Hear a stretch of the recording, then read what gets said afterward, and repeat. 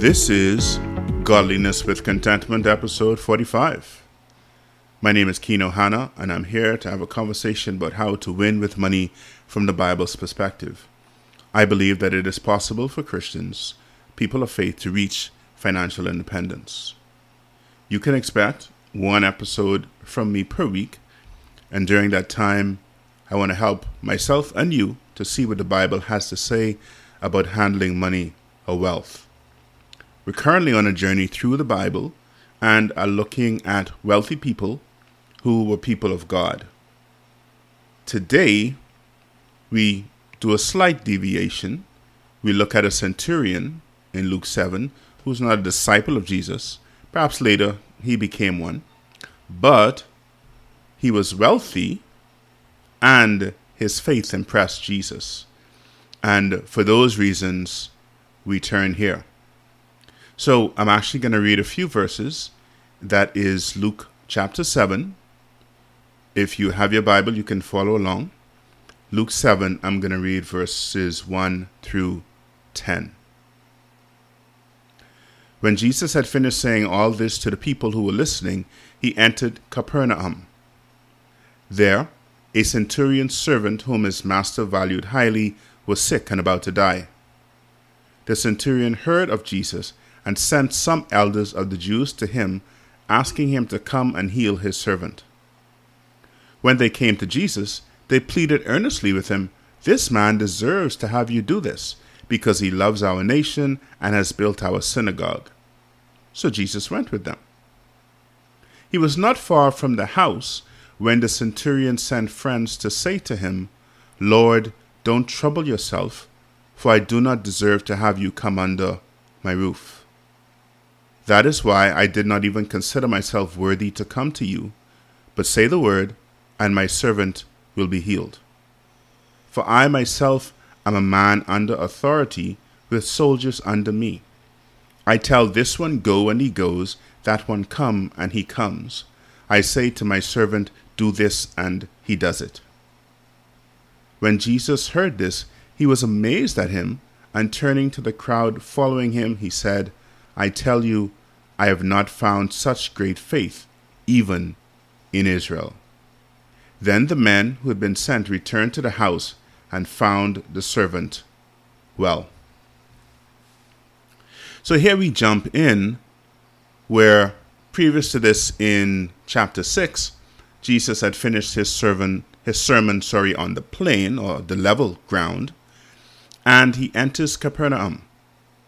He actually spent a lot of time in Capernaum, as this was the home of Peter and Andrew, and to Jesus this was like a second home. But it is clear that this centurion was held in high regard here.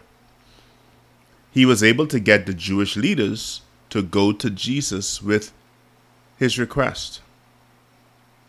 Unfortunately, they came to Jesus saying, "This man deserves you to do this." Jesus didn't have to do anything.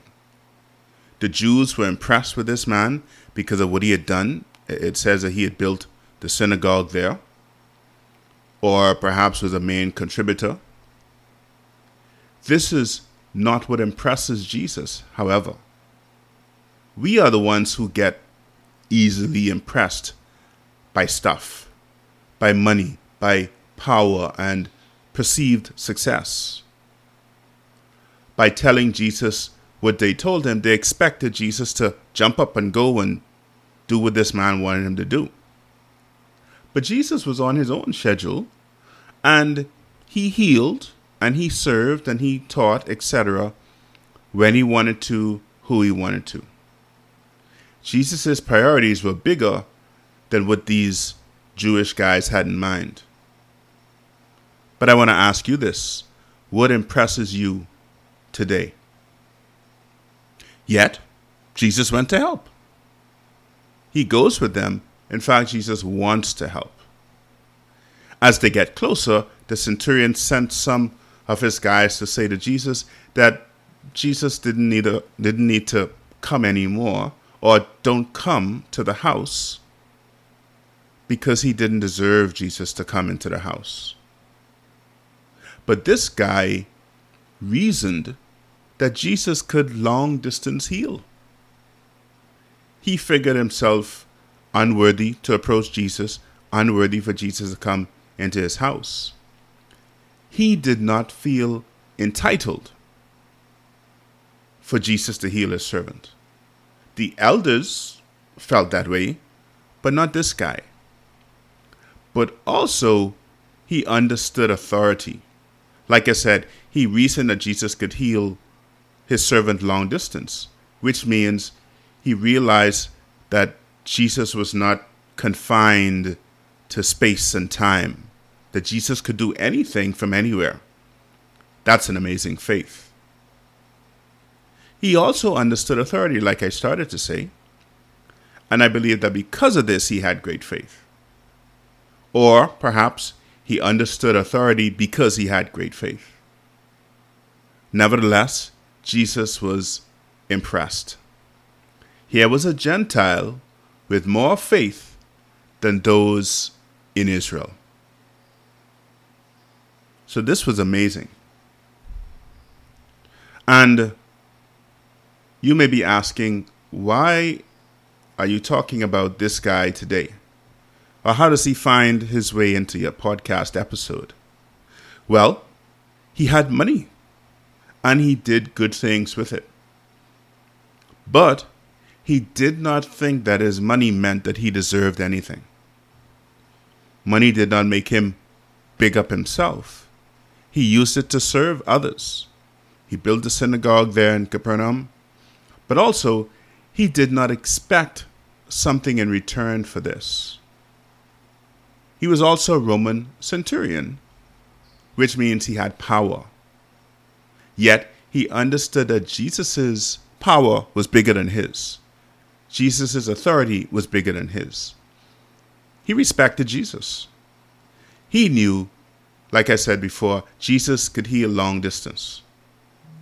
Jesus need not be in the same place as the servant in order to heal him. But let me ask you, how strong is God's authority in your life?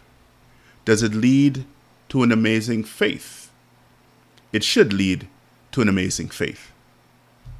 Even today, do you feel like you deserve for God to give you what you want? Truth is, you don't deserve a thing. Deserve, don't get me wrong, deserve would mean that God is in debt to you. But we are the ones in debt to God. We owe him everything, not the other way around. When we give and serve for him, we only do our duty. We don't build up brownie points to, sometime later down the line, barter with God to get what we want. No. But when I think about God's authority as it relates to money, let me tell you what comes to my mind. We are stewards, right? This is biblical understanding. We are stewards, and 100% of what we have belongs to God. We are to manage it. We are the managers. We are to manage it the way he wants. And it's not just about the 10% that we put in the plate at church. If that was the case, then we'd just be stewards of 10%. But I believe we are stewards of 100%. And everything God gives us, we are to manage it the way he wants. But we must ask ourselves, what am I doing with the 90%? I put 10% in the plate at church, or I send it on some, money app to deposit the church's bank account. But what happens to the 90%? Am I spending, saving, investing, giving with the 90 the way God wants me to do it? Truth, God is the source. If you spend the money the way God prescribes, or use it the way God prescribes, again, money is a tool, okay? Then God will make sure that you have more money to to continue to do the same. We need not fear that we're going to run out. Not if we're using it the way God says use it. And if perchance we do run out, then God will give us more.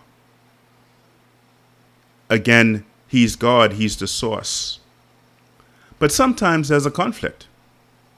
For example, God wants us to give, but we want to save, right? And we do that because we want to hold on, right? We may say to ourselves, we only have a little bit. Or we may say, I'm saving for something when God wants us to give. There's a conflict. And sometimes it's like this. God wants us to save, but we want to spend.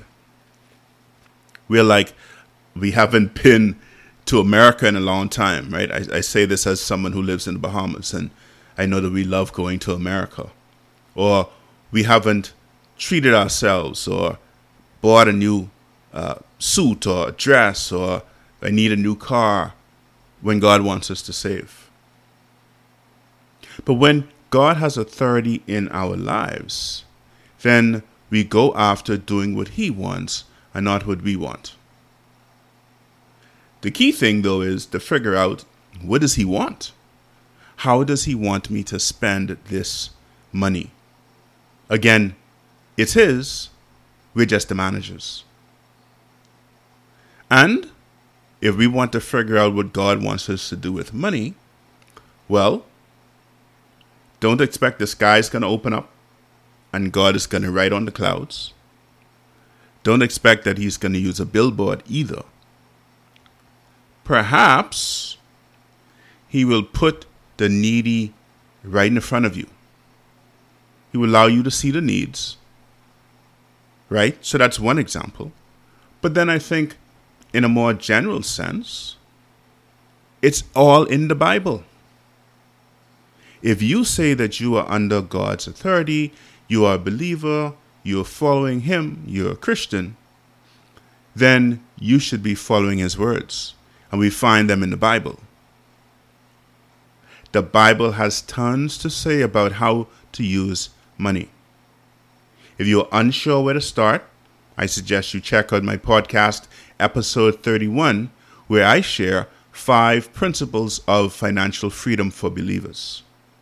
You can find that on Google, Apple, Spotify, TuneIn. Well, guys, that's all I have for you today.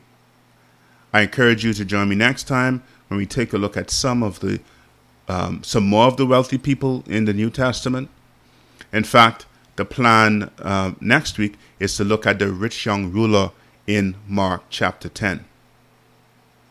I encourage you to also invite your friends and family to listen to the podcast. Tell them search for godliness with contentment wherever they listen to podcasts. This is Kino Hana signing off saying, check you later.